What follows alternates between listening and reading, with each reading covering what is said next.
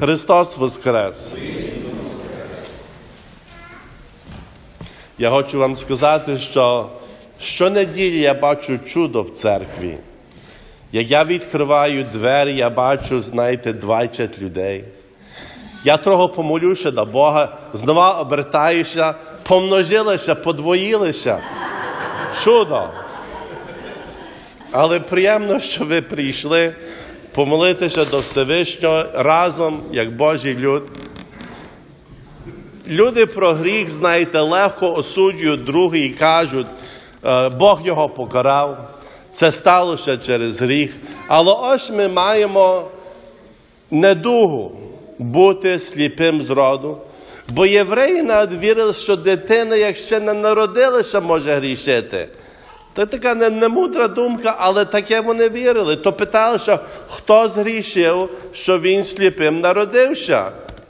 А Бог каже, це сталося на славу Божу. Подумайте, якби ми так почали думати. Не дивлячися на недуги і на деякі інші трудні хвилі, що ми мусимо перейти. Як кара, чи за гріх, чи за щось інше. Але дивлячися на це як нагоду до поліпшення своєї душі і про славу Богу.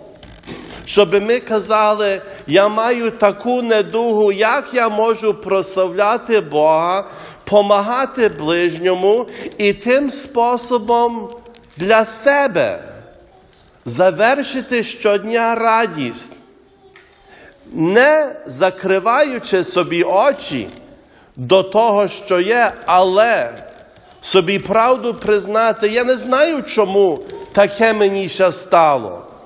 Чому така недуга, чому такі непорозуміння, чи сімейні, чи в товаристві, чи в роботі, але завжди думати, як в той спосіб, в тих обставинах, я як людина може принести славу Богові і сказати, Бог мене не покинув.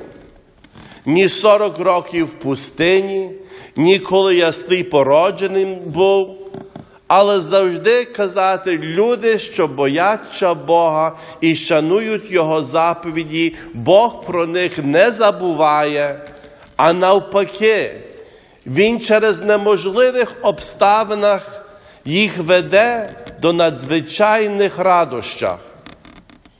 Питалися митрополита Шептицького, що лежав понад 15 років в ліжку, не міг ходити. Його носили. Як нині почуваєтеся, владико? А він сказав, дуже зле, слава Богу. Слава Богу. Ми не шукаємо терпіння, ми не шукаємо недуги, ми не шукаємо таких трудних обставин, але завжди в тих обставинах людина може випрацювати своє спасіння, і душа, мов у вогні, як чисте золото, може очиститися. То питаємося щодня, як я можу прославляти Бога. Не кажіть, що я почну, а нині недобре, такі обставини, чому Бог мені таке послав? Бог не хоче наше терпіння, Він хоче наше спасіння. Він прийшов вилікувати нас, виздоровити і воскреснути.